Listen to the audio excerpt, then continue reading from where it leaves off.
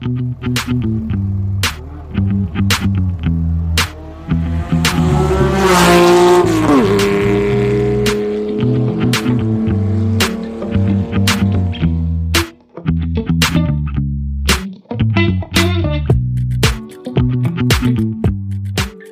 fellas. How you doing? Very well, thank you. How are you? Yeah, very good. Is Joe lurking? I am indeed. There he is. So quite excited today. We've got a cracking guest coming on, haven't we? We have indeed. Yes, we are speaking to Mr. Rob Durrant, who is the Senior Press Officer at Porsche GB. So, fingers crossed, we'll get loads of gossip from the inside of Porsche. Excellent. It's about as inside as you get, isn't it? I think so, yeah. So hopefully some nice golden nuggets of information is incoming. What have you boys been up to in the meantime anyway, while we wait for Rob? Working. Lots of work. Unexciting stuff. I tell you what, I did have a bit of a funny episode earlier this week. So I ordered a Dirty Domino's as a bit of dinner. And obviously with the social distancing measures that are going on at the moment, you've got to tell the guys where to leave your pizza. So it's dodgy drop off. Yeah. So in any case, doorbell's gone. I've given it a couple of minutes, gone outside, and the pizza was sitting on the top of my car, Little Irish. And I was like, why the hell is this pizza and this bottle of Coke kind of balanced precariously on top of my 911? Came back indoors anyway after collecting it, and then realised on the notes that you leave, the delivery notes for the driver, I said, leaving port, ring doorbell and leaving Porsche. So I don't know if this poor guy has obviously mistaken the Porsche for a Porsche. I don't know if he was trying to get into my car or what. I don't know why the alarm wasn't going off. Right in the handles. Yeah. So he read Porsche as Porsche, which was absolutely brilliant. I had to laugh, but there we go. That's my week anyway. Brilliant. Have either of you got your wheels on yet? No. Nah, tomorrow for me, a chap's coming out, mobile guy, to swap the tyres over, balance the wheels and torque them up. So fingers crossed they fit. Is that the guy that I told you about, Johnny Tyres? It was Johnny Tyres. So yeah, thanks for the tip off on that. The wheels, the Foosh wheels are the same dimensions as the factory BBS GT3 wheels on currently. I didn't check the ET. So I'm hoping that it's going to be a straight fit, no problems at all. But you never know, do you? I'd imagine they'd run somewhere close to stock, wouldn't they? If they're selling them for those, for that sort of era, aren't they? Yes, yeah, I would hope so. I'm really hoping they just bolt straight on. I can use the factory bolts for now, and we won't have any problems with like caliper clearance or anything. But we'll see. This time next week, yeah, exactly. This time next week, we'll know, won't we? But Joe, when are you going to stick them on your 912? My problem is knowing what size tyres to put on them. So obviously I'm trying to fit much bigger wheels and rubber onto a car that wasn't designed for it. So that's my concern is what I've got clearance wise and what's going to fit. So it's I need to I need to push the button on which size tyres to go for, and then I think you need to put the wheels on the car without tyres. That's exactly my plan. Yeah, get the wheels blocks in there. Make sure they don't stick out too far to start with. Otherwise, it'll be a no-goer and you've wasted money on buying tyres. Yeah, no, definitely. So I kind of need to do a bit of trial fitting before I work out what to buy. Hopefully, maybe over the weekend, if I can get them bolted on, just to give them a check round, that might give me what I need to get going next week. Excellent. The other one is what brand of tyres to put on them as well. That's my next thing, because it's kind of a period sort of car, so it doesn't you don't really want new looking tread pattern on it if you can help it. Yeah. Right. That's enough tyre talk then. We'll park that, shall we, boys, and get Rob in for a chat? Yep, sounds good. Rob, hello. How are you doing? Hi, Lee. I'm good, thank you. I'm okay. Hope you guys are good too. Rob, Senior Press Officer at Porsche GB. How much of an absolute meltdown have you had over the past few weeks with this lockdown crisis then? I imagine your world's been tipped upside down. Well, I think no more than anyone else's, and it's been challenging all round. I think we're first and foremost, fortunately, everyone's still well and okay, and we've been trying to support everyone that we work with and keep everyone in the loop as much as we can. And it's been things have carried on. We still have things to do. It's just been very, very different to the kind of things that we normally do. But no, as I say, just above all, we're just fortunate that we've been able to carry on and work sort of pretty effectively. I think, fortunately, in our world, your world, my world, we're used to being able to work remotely, in all sorts of different locations. So I think that's been really sort of helpful, just to help us keep coordinated and just try and carry something on. Good. Okay. I mean, on the subject of that, you said your world and our world. I'm on the side of a journalist. You're on the side of PR. Are we teammates these days or adversaries? What do you think? I think very much sort of in my experience, it's always been teammates. I think it's the days of that sort of almost adversarial positioning that the two sides had. I think we're all wanting the same thing. We're all working towards the same goal, and I think the great thing, doing things like this, it's all about we're united by that sort of enthusiasm that we've got for automotive, and particularly in our Porsche world, that enthusiasm that we've got for the manufacturer. So very much, I think really a team effort across the board. It's interesting you say about when you come to PR, and PR is such a wide sort of subject. I mean, I kind of do you think it blurs the lines a bit where sort of the landscape's changed in terms of PR, marketing, journalism? Sort of PR used to be very reactive, didn't it? You'd be getting, I'd imagine, lots of requests coming in and people wanting to see and do things with you. As now there's a real push on sort of content. I mean, do you find your world is now creating content rather than sort of just helping other people with product? I think you're right. Everything's evolved at quite a pace, and I think no more so than the past few years. I think, yes, the boundaries definitely between PR and marketing are often quite hard to draw. And I think what we tend to sort of go on is essentially marketing is anything that's a paid placement. So, if there's actually a fee in order for that content to be aired, whether it's an advert, whether it's an advertorial, whatever it might be, then that's kind of the remit of marketing. I think for us, we're very much kind of working on the side of, anything that's, of course, there'll be a cost. Even just having a car on the press fleet has a cost attached to it, but it's that next level. It's not, we're not paying to place content, and that's where we take over. So that could be anywhere from a sort of traditional road test, group test, right the way through to, our cars appearing at a fashion show. There are all sorts of things where, there wouldn't necessarily be a fee for doing that. So that would be our remit. And I think where it's sort of difficult to draw the line is when you've got this sort of rapidly expanding world of YouTube. There's content that is paid for on YouTube, and there's content that isn't. And I think much as it's often flagged, hashtag ad and things like that, there's sometimes a sort of a misinterpretation of just an assumption that because you're appearing on a certain channel, that's paid for. And in our case, we're very fortunate to operate with the reputation and the brand that we have. Quite often, things that appear from us are, in fact, we essentially have a rule: we don't pay for sort of YouTube content.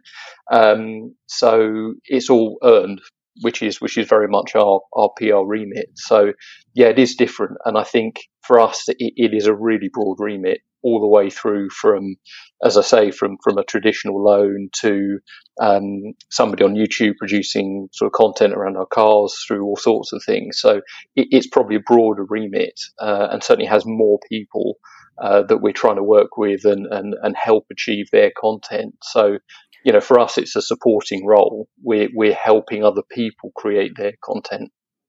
How on the sort of the YouTube subject, I mean, that's such a big, I'll say up and coming, obviously been around a while, but is Porsche quite supportive of people that are trying to do the sort of organic YouTube channels these days, or is it quite guarded? No, we really, it's something that we've kind of done increasing over the past 3 or 4 years as the space, as it were, has grown. And I think we've got to look at it in different ways. So, like anything, a great man once said to me, measurement is management. And you do need to sort of understand what you're doing to be able to measure it. And that is a complicated process, and that process takes a little bit of time to evolve. So, being honest, at the moment, YouTube is a difficult one for us to pin down in terms of an actual value. How would we fit it into the metrics that we use? We're still working on that. So it means that we do YouTube, not because we're essentially getting hard and fast brownie points, but because we know it's the right thing to do, and it's the way the future is going to be. And to clarify that, it's not to say the future is just YouTube. The future is expanding. It's not. We don't, and this is a sort of personal view as well, that I don't feel that YouTube is growing at the expense of other things.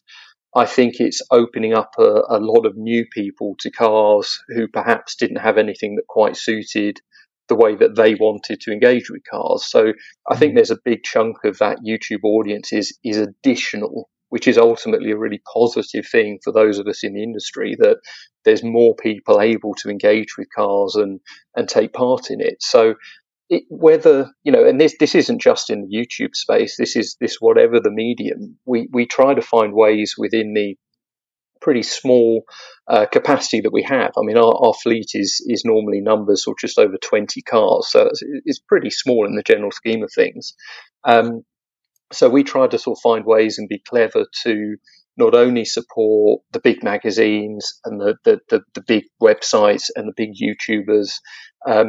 We really do have a program to try and support those that are up and coming. So the new channels or the new websites or the new blogs, because everyone ultimately has to start somewhere. And we try to support that and nurture that as much as we can, because it's as much our obligation to help those guys as it is the ones that are established. So yeah, we try to just be clever with our resource to try and do a bit of everything.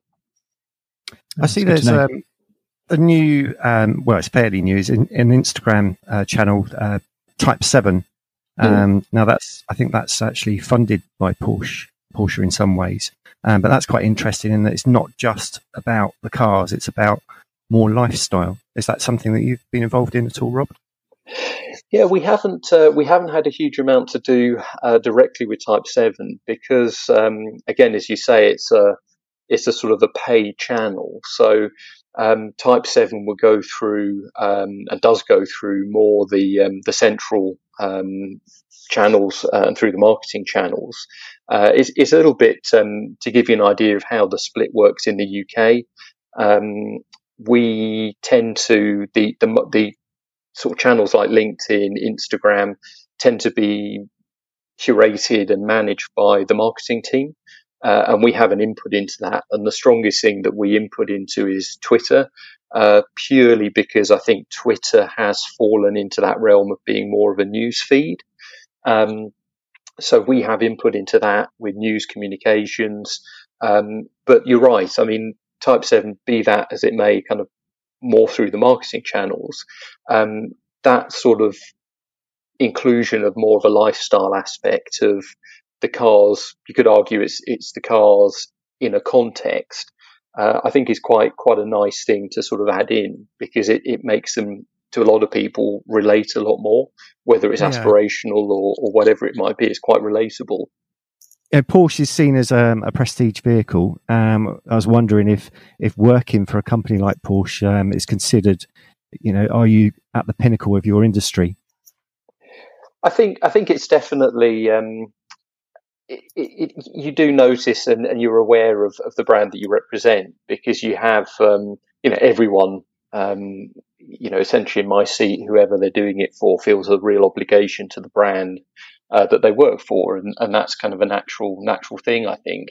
But certainly for us, with that sort of that obligation that we have and a degree of the weight of the Porsche standing and heritage and everything that goes with it, I think you do feel very privileged to be doing it, because I think it's not even necessarily sort of how that, as a manufacturer, we position the cars in terms of pricing, whether you can put a premium tag on it or an ultra premium tag on it. I think there are brands that have a real kind of heritage, and you're always going to feel a little bit more of a weight of responsibility when you've got, 50 years, 70 years, 120 plus years of heritage. It's a big thing to be a part of. And I think, definitely especially when you have that enthusiasm for cars, for motorsport, for competition, and you're working with a brand like Porsche that I think has, for those of us that work at Porsche, we have this real, we're not just doing it because it's just another job. It's not as if we're sort of supporting white goods or whatever it might be. Yeah. We've chosen and worked hard to try and get a place with Porsche because we have an emotional investment to it. So I think it's a big factor for all of us, and I think it's probably not widely sort of recognised much outside of the industry, but Porsche is a very big brand, but a very, very small team. So to put that into perspective, in the UK, we have about 150 people working in Porsche Cars Great Britain, which is actually quite small. It's one of the smallest teams around the world in terms of the based against the number of cars that are bought. So you have to have that passion and drive because we are a small team serving a big brand, big reputation. Absolutely. Similarly with that then, Rob, I mean, Porsche has a revenue of 28 billion euros. You mentioned the numbers in terms of GB as 150 staff, but does Porsche as a global brand that it is, does it feel like a big company or a small company? It feels like a really small company. And that's because it is a really small company. And I think, if you look back to the origins of Porsche and that ethos that was born through, the first 356 competition, it was always trying to make the more or the most of what you had. So you try and develop something that was lightweight to make more use of the engine. And it's just really interesting, having sort of joined Porsche just over 4 years ago, that ethos, to me, feels very much still a part of the company, that we're very efficient, we're very good with the way we work, that we have a small team, but we are still able to achieve something that has established it as one of the leading car manufacturers in the world. And I think, and that's a really nice thing on a day-to-day basis, whether it's just popping over to see the colleagues in marketing or motorsport, or picking up the phone to the team in Germany, joining a conference call, meeting people on events. You get to know that small circle of people very quickly, and you get to know them very well. And I think that's one of the things that I've really enjoyed, is that really getting to know people and having that human side to it. So it really does feel like a small company. Okay, and that's interesting to hear, and I think quite refreshing as well, it has to be said, particularly as to how much Porsche has grown almost exponentially over the past 10 years or so.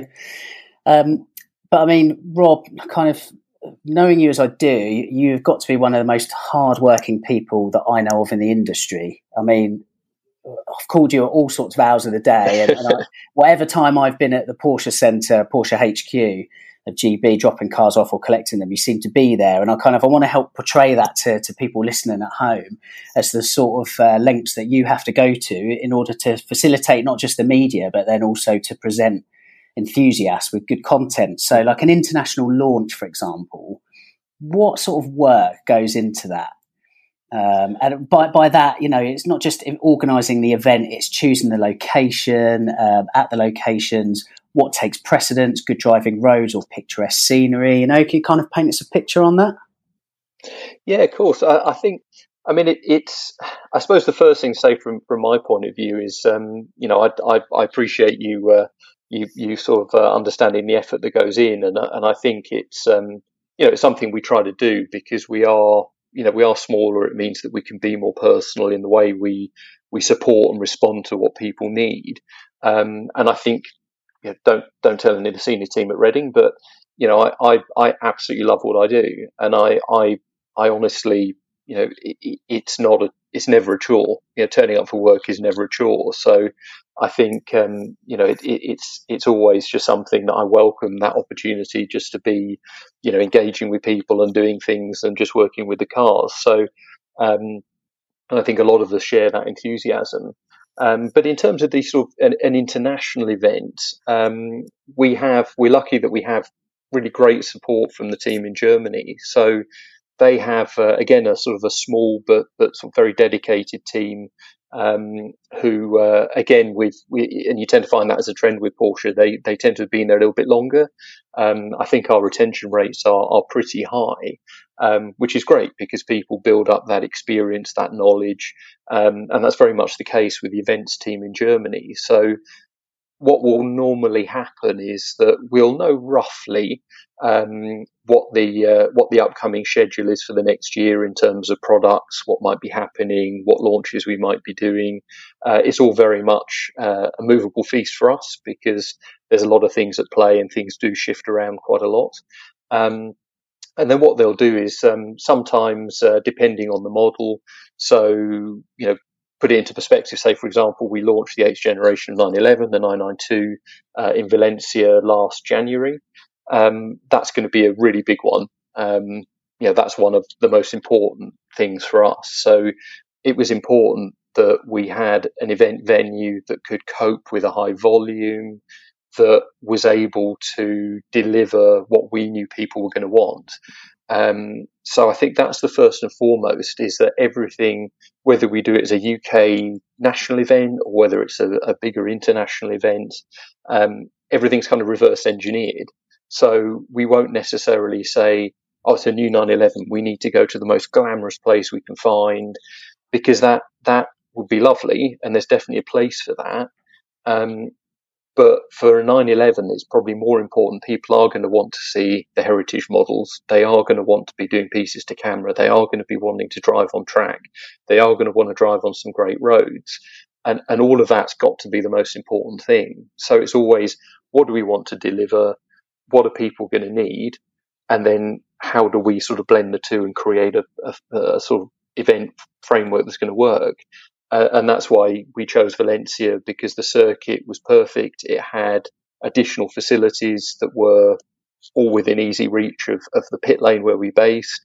It all came together really well. So again, it's a pretty sort of fairly sort of tight process to get to that point. But again, just sort of worth different sort of people in your position will have different experiences from different manufacturers, but in terms of the numbers, brand new 911 launch, I think we had about 10 slots for the UK. So it's really, the events are correspondingly small. It'd be lovely to have 25, 30 slots available, but it's not always possible. And the other thing that we look at is everyone's time is precious, and I think particularly in the UK, everyone's working really hard to produce content, to write up reviews. And quite often when we go on these events, even just when you're on the shuttle back to the airport, the guys are sort of sat on the laptops, they're starting to write things up. It's a lot of pressure. So, if a British Airways business class flight gives us the best timings to get people out and back as efficiently for their time as possible, we'll do it. If it's an EasyJet flight, we'll do it. And that we get a lot of support, I think, and that's our feedback that we get, and that's what we do. We take a lot of feedback and process that in. It's a lot of it is just, as I say, delivering what helps people. Have the do you think the days of sort of the razzmatazz of impressing journalists has kind of moved on a little bit, where it's more about their time and getting the content out there rather than sort of buttering them up the right way? I think it is all about just timing and efficient use of people's time. And I think, as I say, there'll always be a place and a time, I think, for a little bit of the razzmatazz, because it is. Yeah, there are times when it's just it suits the mood and it just fits well. But I think it's very much again, maybe more reflective of Porsche, and I only have experience of doing these events Porsche. But I think, for us, again, we're in that sort of position where it is all about, the products do tend to speak for themselves. It's all about the engineering. We'd rather sort of have a sit down for 45 minutes with a chassis engineer and talk about springs and dampers. And, I remember my first launch being the GT2 RS launch, which for a real kind of high performance fan like me was just incredible. Just listening spellbound to Andreas Preuninger as he talks about the helper springs and the primary springs on a GT2 RS, and I think that's the most important thing for us. So that'll always be the primary focus. Yeah, it's interesting. You were saying that you've got limited slots for these type of events. How the hell do you pick who goes? That must be so difficult. It's really tough. It's one of the hardest things that we do, is trying to sort of balance that out, and we have to kind of be. We try to be clever with it in terms of sort of understanding people who might be able to go and cover it for 2 or 3 publications. There are other publications who understandably would rather just send their own correspondence. So we have to balance it. And it's not, unfortunately, it's a fairly thankless task that you're never going to please everyone all the time. So what we then try and do is if we know that slots are limited, so for example, with the 911 launch in Spain, we knew that slots were limited. We knew it was a very important car for us. So we talked to the team in Germany. We have a great relationship with those guys, and they really are, like us, just really keen to help and try and make things happen. And we managed. There was a day, it was a Sunday, which was a down day on the launch, and we said, look, any chance that we can bring some people down just for the day? And they said, okay, you organise it, because we won't have an infrastructure there, because we just can't we can't support 7 days a week, which is totally understandable. But we managed to make it work. We managed to get an additional 10 people out to Spain to drive the cars within an element of the framework that existed. Other times, we might be able to get a car over to the UK not long after the international launch, in which case, people can do some, it's still a German car, left-hand drive, but at least it's a bit more accessible. So they might test it for a few hours out of Reading, or we might base ourselves somewhere near nice roads and people come up and drive it for the day. There's always ways you can think laterally to try and include as many people that we work with as we can. In a way, Rob, it's where you say it's a thankless task in terms of what members of the media can get the seat on the plane. I assimilate it really to the similar thankless task that a dealer principal will have in allocating GT cars. So I think it's all very relatable. It is, it very, very much is. And I think I'd just like to make the point as well, to add to what Rob says, off your point, Joe, of having to kind of lavish journalists with I don't know, just gifts or whatever it is. That just doesn't happen, certainly in my lifetime in the industry. I know that things used to happen where companies, and I've heard this off much older journalists that have been around for a lot longer, and launches, there'd be like iPads and stuff going around. I mean, that is crazy, and those days are long gone. I think for me, and I hope my employers aren't listening to this, even the opportunity to drive a Porsche, and if it's in somewhere like, far-flung Slovakia, well, I'll walk there barefoot on broken glass to drive the car. And I think, many journalists would say the same. Don't pay me. The very fact that you get to sit in these iconic cars, this absolute fiat of engineering, and experience these cars, not even first, but just at all, is just absolutely the greatest privilege. And this is why I imagine, Rob, your role at Porsche is arguably more difficult than perhaps another manufacturer, because I can damn well bet that there's a few more journalists knocking on your door than there would be at another manufacturer, say, that just does, that just does hatchbacks or family saloons or something. I don't want to cause offence to anybody out there, but it is, I think you're so right, it's a thankless task. You can't win, and I think we need to accept that as much as you. No, I want to know, Rob, how did Lee ever make the list for Spain? I know, unbelievable. Well, I couldn't bear the thought of him walking on broken glass, so we had to let him along. But we had a great time in Greece when we did the 911 Cabriolet. That was another one of those events that I don't know. It sort of stuck in the mind. It was just fairly straightforward, but it was just a great couple of days. I think we didn't even get particularly lucky with the weather. But no, it was just one of those great events that just came together. A little bit off the wall in terms of location, but yeah, it was a lot of fun. Lee, didn't you bump into somebody at one of those events that give you a great little insight? I can't remember who it was. I remember you came back and mentioned that you were chatting to somebody at one of the launch events and can you remember who that was? It might have been Kyle Fortune, a journalist that writes for T911. Absolutely splendid chap, and Kyle he writes a lot of the launch events or covers a lot of the launch events, not only for Total 911 but for different media outlets, and again, not just Porsche. And he's someone that's very well oiled in going to these, and it was amazing for me as just an absolute rookie by comparison, not been to an international launch before, just to see how Kyle handled himself, how he approached the bigger wigs at Porsche, many of which he's cultivated fantastic relationships with. It was an absolute kind of consummate professional and a real kind of eye-opener as to, for me, again, almost looking from the outside, is to be like, that is what an absolute top-class automotive journalist looks like to me, I hope Carl's not listening to this. It's very gushing, but it really was.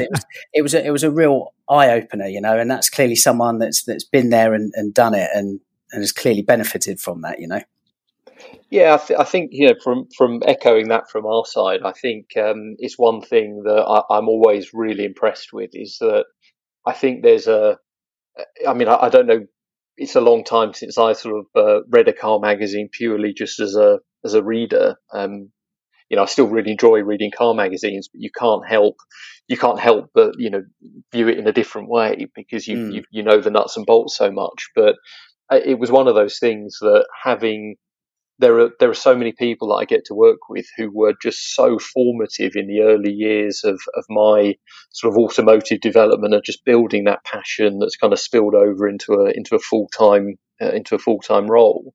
And it is weird, you do, certainly I feel a bit starstruck meeting some of these guys, and I think there's not always an appreciation of just how much goes into it, how difficult it is, whether it's as an editor, as a freelance journalist, as a road test editor, as a staff writer. It's really tough, and I think it's not as easy as you say. Those days of sort of a junket, as it were, almost a sort of a jolly. It's just not that at all. And I think when I see how hard the guys work, how really structured they are with the driving of the cars, the questions that they ask, the way they use their time, how much time they put into it.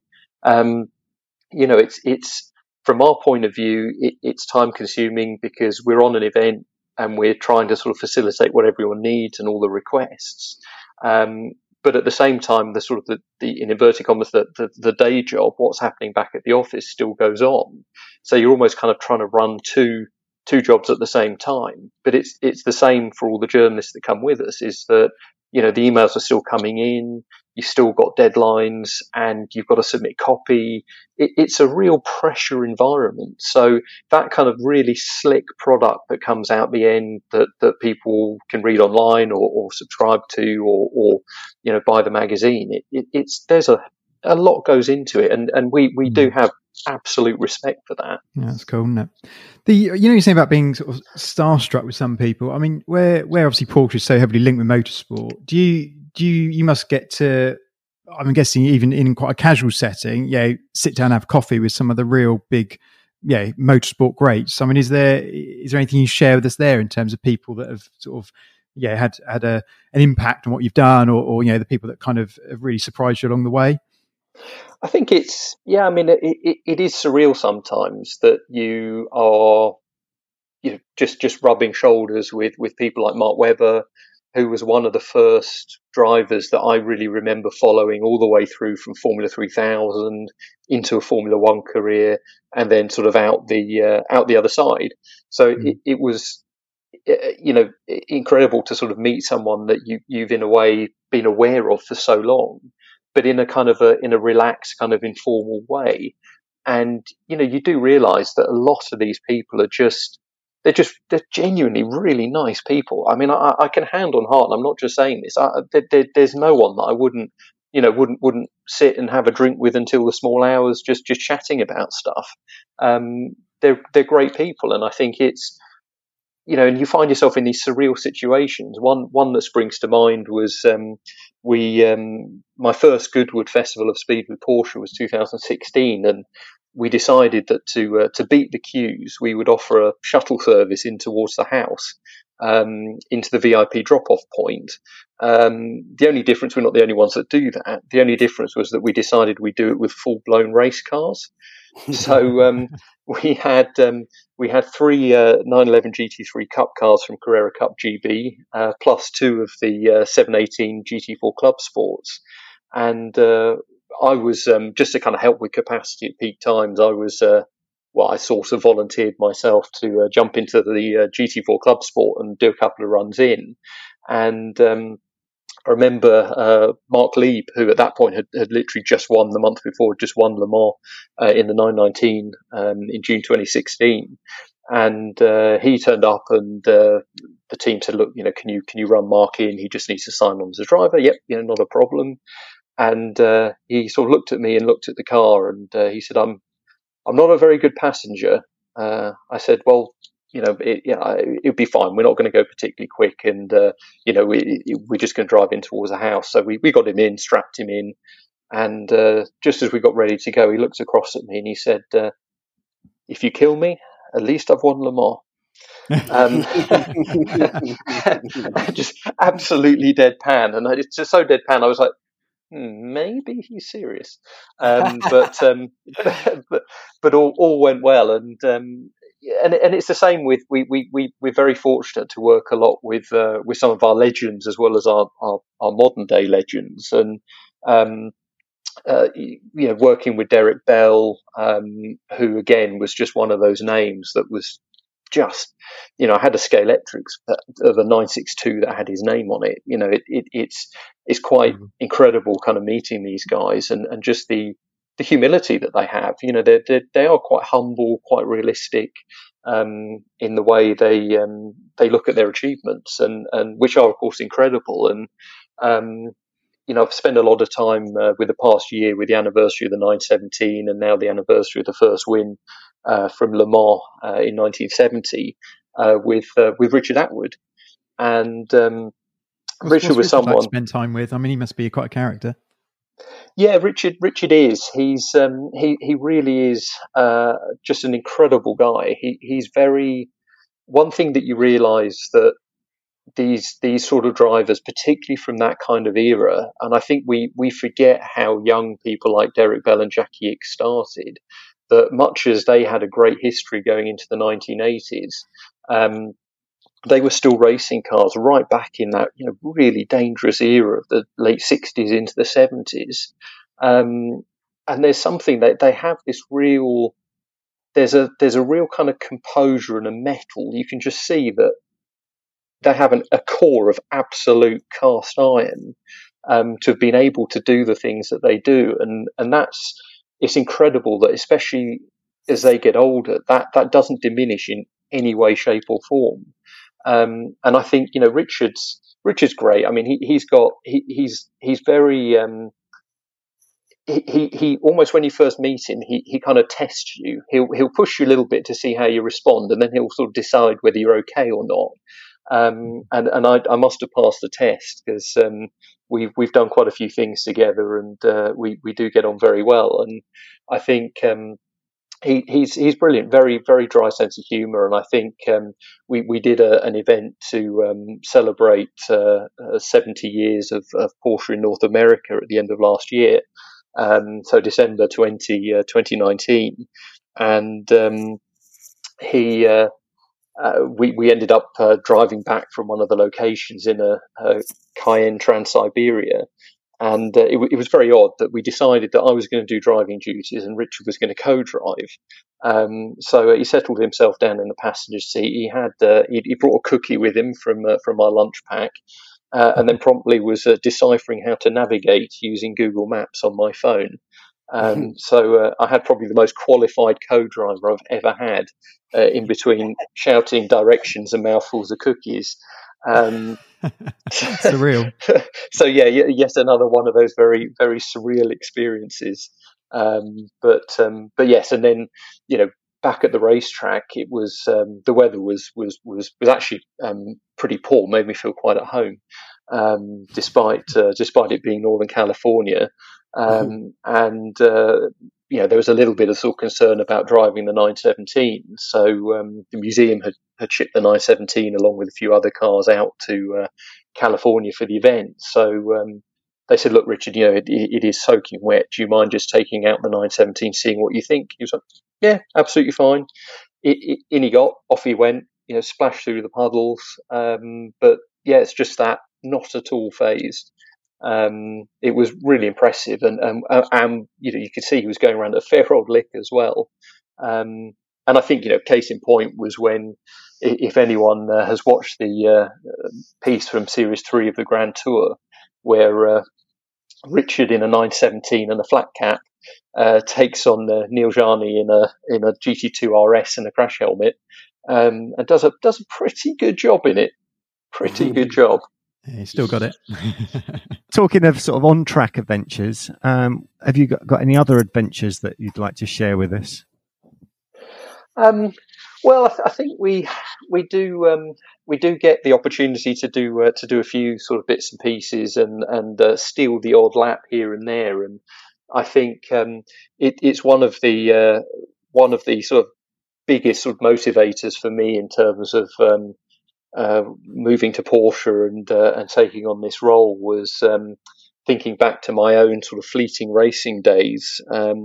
I always recall I was never sort of fortunate enough to race a 911. In those days, it was and I'm dating myself here, but in those days it was the 996, both the Cup cars, but also the RS and then the RSR versions. And to me, they were the cars that were dominating sports car and endurance racing at the time. They were ultra successful, and to me, that shape, and I also have a Scalextrics of those too, was just really synonymous with sports car racing and what I was aspiring to. And it always stuck in my mind as a sort of 20-something-year-old race driver that our car would have to get towed all the way down to the pits, up to the start line. You could only fire it up a certain number of minutes before the race would start. There was a whole process to it. And while we're sort of busying ourselves doing all that sort of thing, you'd see the Porsche teams would just fire the cars up in the awning. They'd potter down under their own steam, turn off, turn on again, move to the grid, turn off. It was just it was the most demoralizing thing, and then set off and then fill out the podium. It was really, just at that point in time, not having any sort of particular allegiance or leaning or whatever you might call it, just to see, that kind of depth of engineering, even in a race car, was so impressive. And I think that was one of the things that really kind of left a mark. So fond memories on track, and then yes, the opportunities to drive every now and again drove scrubbed in a set of tyres in a GT4 Club Sport, which was very understanding. I think the motorsport team appreciate. Sometimes they just see me staring down the pit lane with a wistful look in my eye. But and it does recall. I remember the first Carrera Cup Media Day that I did, which was literally, I think, a week after I joined in March 2016. And it's always one of the bigger moments is when we line the cars up as a grid to go and do the group shot. And you have all the cars, 20-something cars, all lined up at the pit exit. The light goes green and off they go. And again, another one of my sort of inspirations was watching Tim Harvey in the Super Touring days, winning at the Donington Grand Prix, European Grand Prix support race in '93. That was '93, and then going on to race with BMW. It was Renault and then Volvo, and very much an inspiration. And I think I sort of looked over, and there was Tim. I'd never really met him before, and he was doing exactly the same thing as me, just watching the cars disappear out the pit lane, and we caught each other's look, and we just knew we were both thinking exactly the same thing. Although I think, if we were both to jump into a cup car, I think his chance of being straight on the pace would be much higher than mine, because something I hadn't sort of fully appreciated was that, having sort of retired from touring cars, was he's still our most successful Carrera Cup driver by a reasonable margin. I mean, 36 wins. It's going to take some beating. Funny you mentioned Richard Atwood. I have a story which I don't know if you're aware of. It seems to be a bit of an old wives' tale. I'm hoping it's true. Is somebody, I say Citibank or some London firm, had hired the PEC for the morning, invited the team up for a morning messing around in the cars at the PEC as a gift for the time. And Richard Atwood was trying to teach the guys there some basic kind of car control techniques, none of them listening whatsoever. So the story goes, at lunchtime, he lined them all up at the canteen area of the PEC with the glass panes overlooking the handling circuit for PEC. And there's Kane, this 911, round the track. And everyone's been like, what? Not knowing who he is, blimey, the granddad can drive. And he's kind of come back in and said, right, now are you going to start listening to me? And apparently they've said to him, mate, have you done any racing in your time? And he didn't even tell them that he was Porsche's first ever Le Mans winner. He's just turned around and said, yeah, I've just done a bit of club racing in my spare time.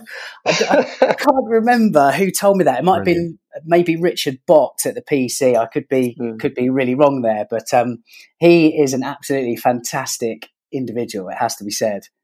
Yeah, he really is, and that sounds absolutely like the sort of thing that he'd do. He even when I first met him, I was a bit again sort of quite apprehensive, and very aware as well that he has a really impressive history in Formula One.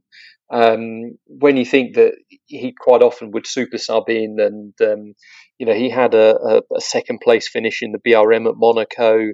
I think he's super subbed for Jochen Rindt, and was top placed again. And I think that's just massively impressive. But he was very. When I sort of first brought it up, he was again just very much sort of like, oh well, it was sort of what you did in those days, just very, very humble about everything that he'd done. And one thing I hadn't really sort of appreciated until I got to know Richard a lot better was that he was really sort of quite involved as an apprentice in the engineering side of things. Okay. So he had a real kind of a real understanding of the mechanicals behind the cars. And I think so much of his success in that era, when reliability wasn't what it is now, came down to that mechanical understanding and that empathy that he had for what was going on with the car. He could nurse things around the track and get it to the end. Exactly. And he told me a story about sitting on the start line at Spa. In a 917, so it's quite a steep run down, because the start-finish line wasn't the F1 start-finish line on the way into La Source; it was the start-finish line on the run down towards Eau Rouge, and waiting for the flag to drop, and the engine stalled. And he said, I knew that was because the float in the carburettor, because of the angle, had just starved the engine. So I said, rather than sitting there trying to start it, which I knew would flatten the battery and then we'd be out, he said, I just dipped the clutch, let it roll all the way down to the bottom of Eau Rouge, put the ignition on to reprime the lines, fired it up, and off went. And I think they finished second or something. And you just think, again, it's just that straight away he was quite calm. You'd imagine being on that kind of grid, you'd be flustered, but it was just quite calm and collected. No, I'm just going to do this, and then off we go. And it's that real depth that you don't really get until you really sort of spend time and just talk to people. Yeah, agreed. Fantastic bloke. Funnily enough, when you mention his dry sense of humour as well, I remember there was a time, I can't remember if you were at Porsche by then or not, Rob, but it was a SMMT media test day at Millbrook Proving Ground. And Richard was there for the day in the 991 Gen 1, I'm going to say, Turbo S cab, possibly Gen 2, that sort of time. And he was taking journalists out for passenger laps on the high-speed bowl. And as you well know, on that media test day, on the high-speed bowl, the maximum permitted speed is 100 miles an hour, isn't it? And in any case, that meant nothing to Richard. So we've gone out and we're going along, and he had to stay. It was in the inner 4 lanes, I think, of 6. In any case, we're hammering along. Obviously, we're in a cab, but the roof's up. But he's got one hand on the wheel. His other hand is kind of gesticulating. I think he was talking about his old Peugeot at the time or something. And I mean, we were on the outermost lane. So, you know, the car is at an angle, to say the least. We were caning it. Oh, it was approaching 160. You talk about compression. I think my head was being put into the floor pad. And then it kind of come through on the radio that, we've had a message from the clerks or the owners of the course that it's 100 mile an hour and it's inner 4 lanes only. Can the 991 Turbo S cab please remove itself from the outer lane? And Richard was absolutely gobsmacked, flabbergasted. He was like, do these people not know I've won Le Mans? It was so good, and it was just like, it was amazing. It was so worth getting in trouble for, and his pure innocence and sense of humour on it was outrageous. But yeah, like you say, what a guy, what an absolute guy. He always has that sort of twinkle in his eye, and I'm not going to spoil it because I'm hoping it'll end up in print at some point in time. But I have had a sneak preview of his school report from when he was 4, he was quite a strong, cheeky personality even at 4 years old. It's good. It's great to hear. He's top man. Rob, we'll bring it back to you if that's okay. Where you were mentioning, obviously, your racing history. I mean, racing in British GT is absolutely incredible. You have a pretty good handle on how to drive these cars.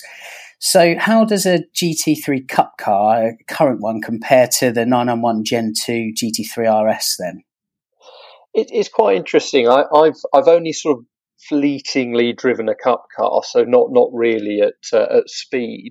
But I have been lucky enough to do a few laps in the GT3 RS and the GT3 as well. And what's interesting is sort of putting that together with the feedback I've had from other journalists that have driven the GT3 Cup. I think there's 80% of a GT3 Cup is the same as the GT3 and GT3 RS road cars. So there's quite a high degree of commonality. But I think as soon as you get into the Cup, it's amazing how even just having that interior completely stripped down just changes the feel and the environment. It's like anything. You could get into a car that you've driven daily for 10 years. If you then got into the same car with, a seat that's as low as it can go and all the interior stripped out, it would feel completely different. And I think it's the same thing with a Cup car. I think once you sort of get going, there's a lot more transmission noise because of the straight cut gears that you have in the race car. But there's no mistaking the sound of the engine. And I think that was the first thing that struck me. Was I remember when the Gen 2 GT3, we launched it in the UK up at Anglesey, and I'd just come from Donington Park where we had a Carrera Cup round to then go to Anglesey. And I remember just the road car driving out the pits at Anglesey and thinking, hang on a minute, where am I again? It just sounded exactly the same. And I think that's a great thing. The engine is exactly the same. So in terms of its power characteristics, the noise, the only reason the race car develops 15 horsepower less is because the rev limit's dropped from 9,000 on the road car to 8.5 on the race car. So, that in the way it delivers the power is really the same and really quite familiar. And obviously there's the traditional 911 handling traits, which, or more, I should say, the way you drive it, which is very much a different driving style. So you drive it more like you would a single seater because of the weight distribution. Yeah. So the way you would get the car to perform at its best is very much the same, whether it's a slightly softer road-focused GT3 or a absolute, full-on dedicated race suspension setup in the Cup car. And that's just the biggest difference, is that the GT3 has to deal with potholes, lumps, bumps, and broken surfaces, whereas the Cup car is just purely there to go around a billiard table smooth racetrack. But yeah, I think, and the thing that always surprises me, that I never, having done a sort of a stint as a driving coach, is that I did a lot of track days, and there really are very few cars that can go on a track day and be driven by a driver who is capable of extracting sort of 8, 9, 10 tenths out of that car, and to do that repeatedly over prolonged periods. And I think that's part of the massive respect that I had sort of building up to where I am now, was seeing people in those days it was a 996 GT3 RS or whatever it might be on track days, who would just lap after lap after lap the car would do it. And that is unusual, to jump into a road car that not only doesn't feel out of place on a track, but that can do that all day. You could have an open pit lane day and you could drive 6 hours and just stop for refueling. And they're even good on the tyres. As we discovered when we launched the GT3, the Gen 2 991 GT3, that with the Cup 2 tyres, we were anticipating changing them twice a day. As it is, one set was doing 2 days. Amazing. Which is really impressive. I think it's what the car's been designed for out of the factory, though, isn't it? That's the difference, isn't it? It's not, rather than taking a road car and trying to make it track worthy, they kind of it's the engineering is sort of track focused and then reined back in for the road. Would you agree with that? Yeah, I think so. There's a real, there is a real technology transfer between the race programs and the road programs, and vice versa. And I think it's something that is almost a bit of a cliche, that it's almost something you say, but no one really knows, how much it is related. But I think the interesting thing for us is just in terms of, underlining that for us is the fact that, at Weissach, you have the GT department and the motorsport department are both in the same building. They literally, they sit next to each other. They can just wander down the corridor, chat to each other. There is such a close sort of relationship between the two. And I know I've heard Andreas Preuniger and Pascal Tulinden, respectively heads of the GT and motorsport teams, both saying that there is a lot of kind of transfer, because road car division does a lot of work on aerodynamics that might benefit what motorsport program are doing, and vice versa. So again, it's that efficiency, that what's the point of two departments taking the same bit of aero or trying to achieve the same sort of things with aero, because the holy grail, as always, is you want as much downforce as you can get for as little drag as you can get. And that works on a road car because you're looking at fuel efficiency, but it works on a race car because you're looking at straight line speed. So the goals might be, or the reasons behind the goals might be slightly different, but the end result is the same, and it makes sense for them to work together. So yeah, you're right. There's a real, designing in from the outset that this is what the cars are there to do. Do you reckon one tips the other? Do you reckon do things start in motorsport, or do they start in sort of Weissach Road and go one way or the other, or do you think they just meet in the middle on lots of things? I think so. I mean, it's a difficult question to answer, and I've heard that sort of question put to the teams at various points, and I think it is a difficult one. It is that sort of chicken and the egg, but I think it is a very sort of liquid process how these things evolve, and again, a very kind of, I suppose, a very realistic human way of doing it. In that, I think there is an expectation. I can't speak for the reality in other businesses, but that everything is corporate, everything is kind of, set in processes, and that makes it a bit rigid and inflexible. And I can only say I've never come across that with Porsche. Everything seems very human in terms of, what people want to put into it, what the project needs to be, people being personally invested in what they think is the right thing to do. So I think it is. It's just a very liquid process, which seems to work. Just on a complete tangent then, Rob, as we've dived into where you are at Porsche and what you've done and a bit of your racing history and cars you've been in, all the rest of it. In terms of going sort of previous life to Porsche, I think you were am I again right? Tell me if I'm wrong, but I think you were a barrister back in the day. Were you at the bar? Is that right? Yeah. So this is sort of career number 4 or 5. I've sort of lost count. But yes. So I made the decision. I left. I raced while I was at university. But was realistic that even sort of starting at 19, that I was quite late to the party. So never had any aspirations for it to ever be anything other than something I did for fun that I just really enjoyed and would do when I could. So when I left university, I didn't have the time to sort of put into racing and the amount of time and effort it took to raise funds and or everything that goes with a race campaign these days. So I went off to worked in IT, but always had aspirations to train for law. So that I did in due course, and was called to the bar, and that was pretty much exactly the same time that the financial crisis bit. So it wasn't perfect timing, and I think a whole kind of section of people that were studying and sort of progressing either into a different career or starting their career afresh found the same thing, that the rule book kind of changed a lot in 2007, 2008. And for me, it was, in a way, it was I suppose, the catalyst to make cars and driving my full-time job. It had always been in the background. It had always, if I'm honest, taken up probably a lot more time than it should have done.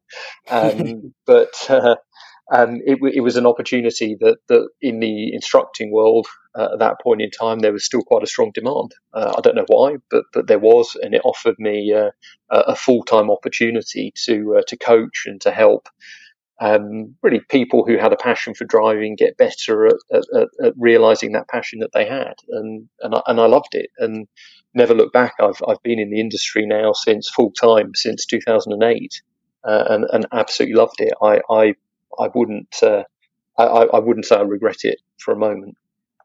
Yeah. And do you reckon where you are now, is that ticking all the boxes? Is that the dream role? I mean, cars and in terms of the association with the brand and everything else. I mean, is that the one, or do you think there's still another foray to go?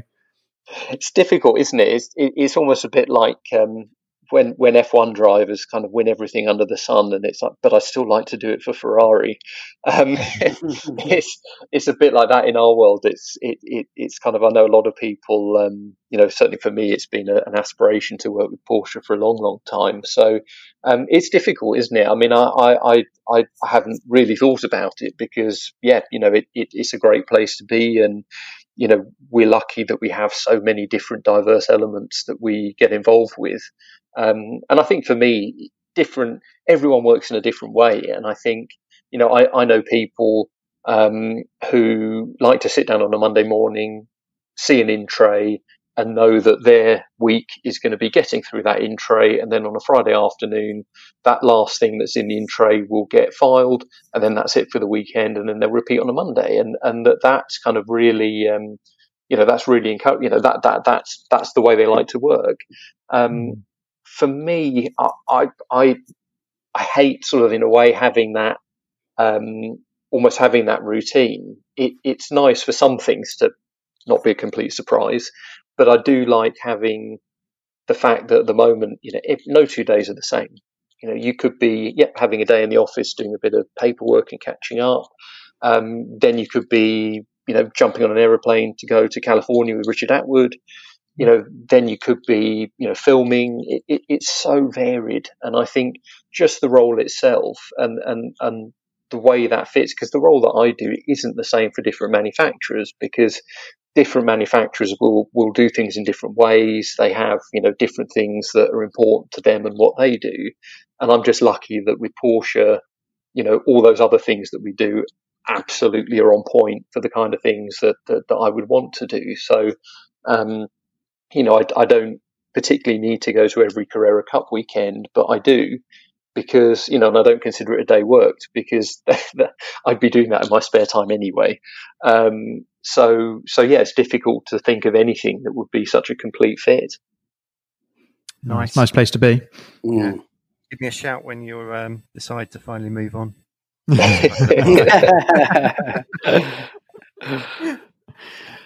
Now, away from the Porsche world, a little somebody tells me that you might have some other toys. A bit of a Lotus fan, is that correct?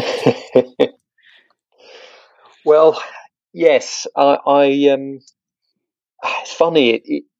We've talked about the strong influences in how I sort of came to be at Porsche and what made me go that route. And it's I suppose very topical at the moment with the rise of esports and the role that that's currently playing in everyone's sort of program through lockdown. But I think for me, what sowed the seed, it wasn't so much even James Bond or anything like that. It was a game that I bought purely by chance for my Atari ST in the crikey, must have been early 90s when I was about 10, and it's funny, it just sowed a seed that kind of grew and grew, and I think then they brought out a sequel to the game that I bought, and that had a Lotus Elan in it. And I remember just seeing the shape and being fascinated by it. And that was kind of a real Kickstarter for then buying car magazines and poring over those and spending far too much time at the back of chemistry class reading Performance Car rather than understanding what a molar value was. Although good news, I still even remember that it exists, which is something. So when back in 2004, I had the opportunity to buy one of two cars. I'd identified two things that I wanted to buy for my first. I've been working sort of four or so years out of uni, and I wanted to buy my first kind of weekend car. And I thought, right, I've got a 50-50 here. I can go with a Lotus Elan Turbo SE, or I can go with the 968 Club Sport. Because at the time they were kind of around about the same price, and for reasons that every now and again, particularly where I am now, I look back on and question. I chose to go with the Elan, which I've subsequently completely rebuilt top to toe, every nut and bolt. So that's the front wheel drive, Elan. Yes. Yeah. What one notable journalist described as Lotus's biggest mistake of the last 70 years. He did. I was at the LA show with him in 2017, and we were chatting away, and he said, "I feel I should say something that." As and when you read Autocar, don't be upset.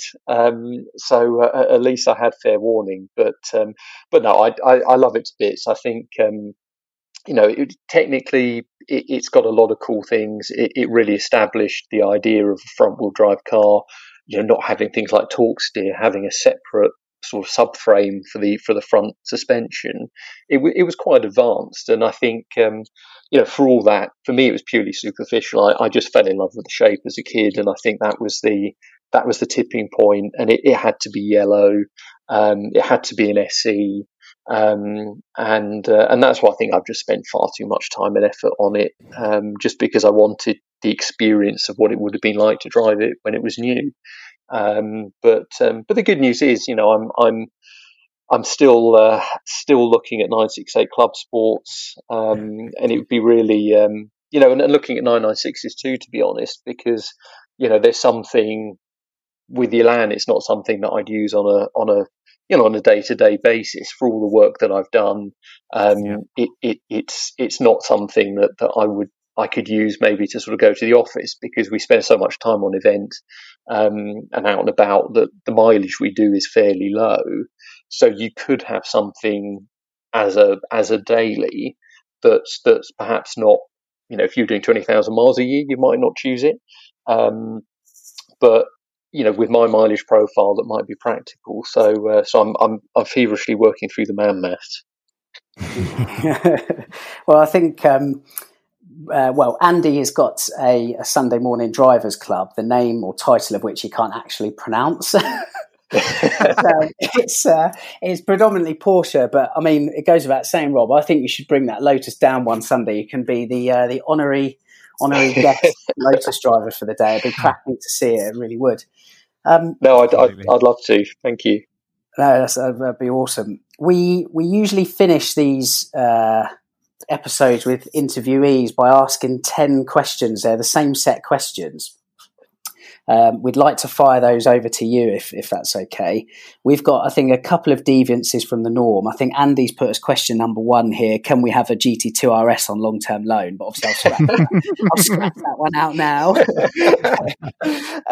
Our long-standing question 10 as well, of course, is the Cayman a real Porsche? But it's pretty pointless asking you that, isn't it? Because if the senior press officer at Porsche GB says the Cayman is not a real Porsche, then we might as well call it a day. Yeah, so we're going to replace that unless, of course, you believe it isn't. It firmly is, but I'd be happy to offer an insight as to why I think it is. Just to be fair, go for it. You've got to hear that. We need that on there. Well, I think the interesting thing is that, I've had that sort of, in a way, that slightly different journey. That for me, learning Porsche was something that I did sort of starting in 2016 and almost really started from scratch. I'd never really had the opportunity to drive one. And it was interesting. A friend of mine, we both sort of started with Renault Sports around about the same time. And, as you progress through, he's progressed and I've kind of stayed with front wheel drive cars. But he was sort of asking me the question. He said, well, I'm interested in a 911, but I'm also really keen on a Cayman. What's the difference? Surely a Cayman does most of what a 911 does. And I think, for me, they are quite separate in terms of, the way they feel and the way you interact with them and what they offer the driver. So I think, Cayman to me is all the core values are there. And I think that's the important thing is, what is a Porsche? It's a sports car that you can use every day. It's something that, whether it's a sunny morning in July and it's 18 degrees and you're up at 6 o'clock to go for a drive, or whether it's 2 degrees in November, it's drizzling and it's still dark, but you still want to get in and go for the drive. It's a car that kind of does that. And that's been my learning experience, has been just understanding how that kind of strand runs through everything. And we did a really cool event on the Isle of Man back in, crikey, must have been early 2018, where we had the new GT3 RS, but we had the whole lineage right the way back from the 2.7, right the way through the 996 RS, all the way through up to the current car. And even just sort of riding passenger as we sort of went through each generation, it was the same thing that everyone said, is that they all had that common theme. They all had a 911 theme. And it's the same whether you sort of get out of a 996 and you jump into a 992. There's still something quite 911. And that's the same broadly with Porsche, is that, I've discovered it, whatever I've jumped into, whether it's been, Macan or Cayenne or Cayman or Boxster or a 911, there is a sort of a theme that runs between them. So I would, that would be my take on it. Just even putting my professional hat to one side, just as a driver, that was kind of my feeling as I learned the cars and drove them for the first time. I think that's the definitive synopsis that puts the argument to bed, really, particularly on this podcast. We appreciate your insight on that, Rob. Not only as Porsche PR, but also you're a qualified ARDS as well, aren't you? So I think it stands to good reason. So yes, I think we'll bury that from now on. We have got a replacement 10th question. So Rob, if you're ready, we'll fire away. And these are quick answers, please. You're not allowed to think about it. Okay, you're ready. Right. Okay. Question 1 of 10, Rob. Air or water? Air. Okay. Favorite Porsche model?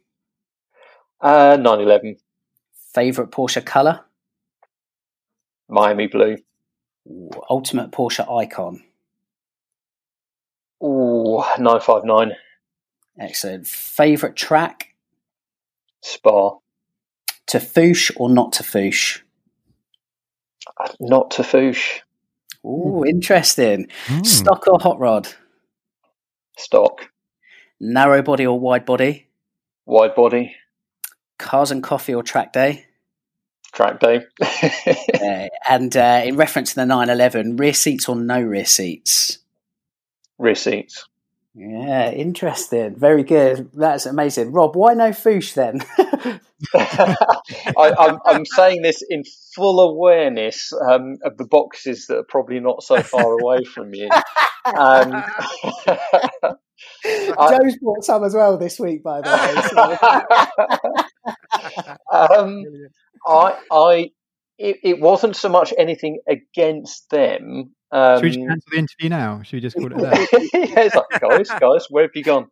I think it is purely because of my era. I just remember seeing 996s racing on BBS.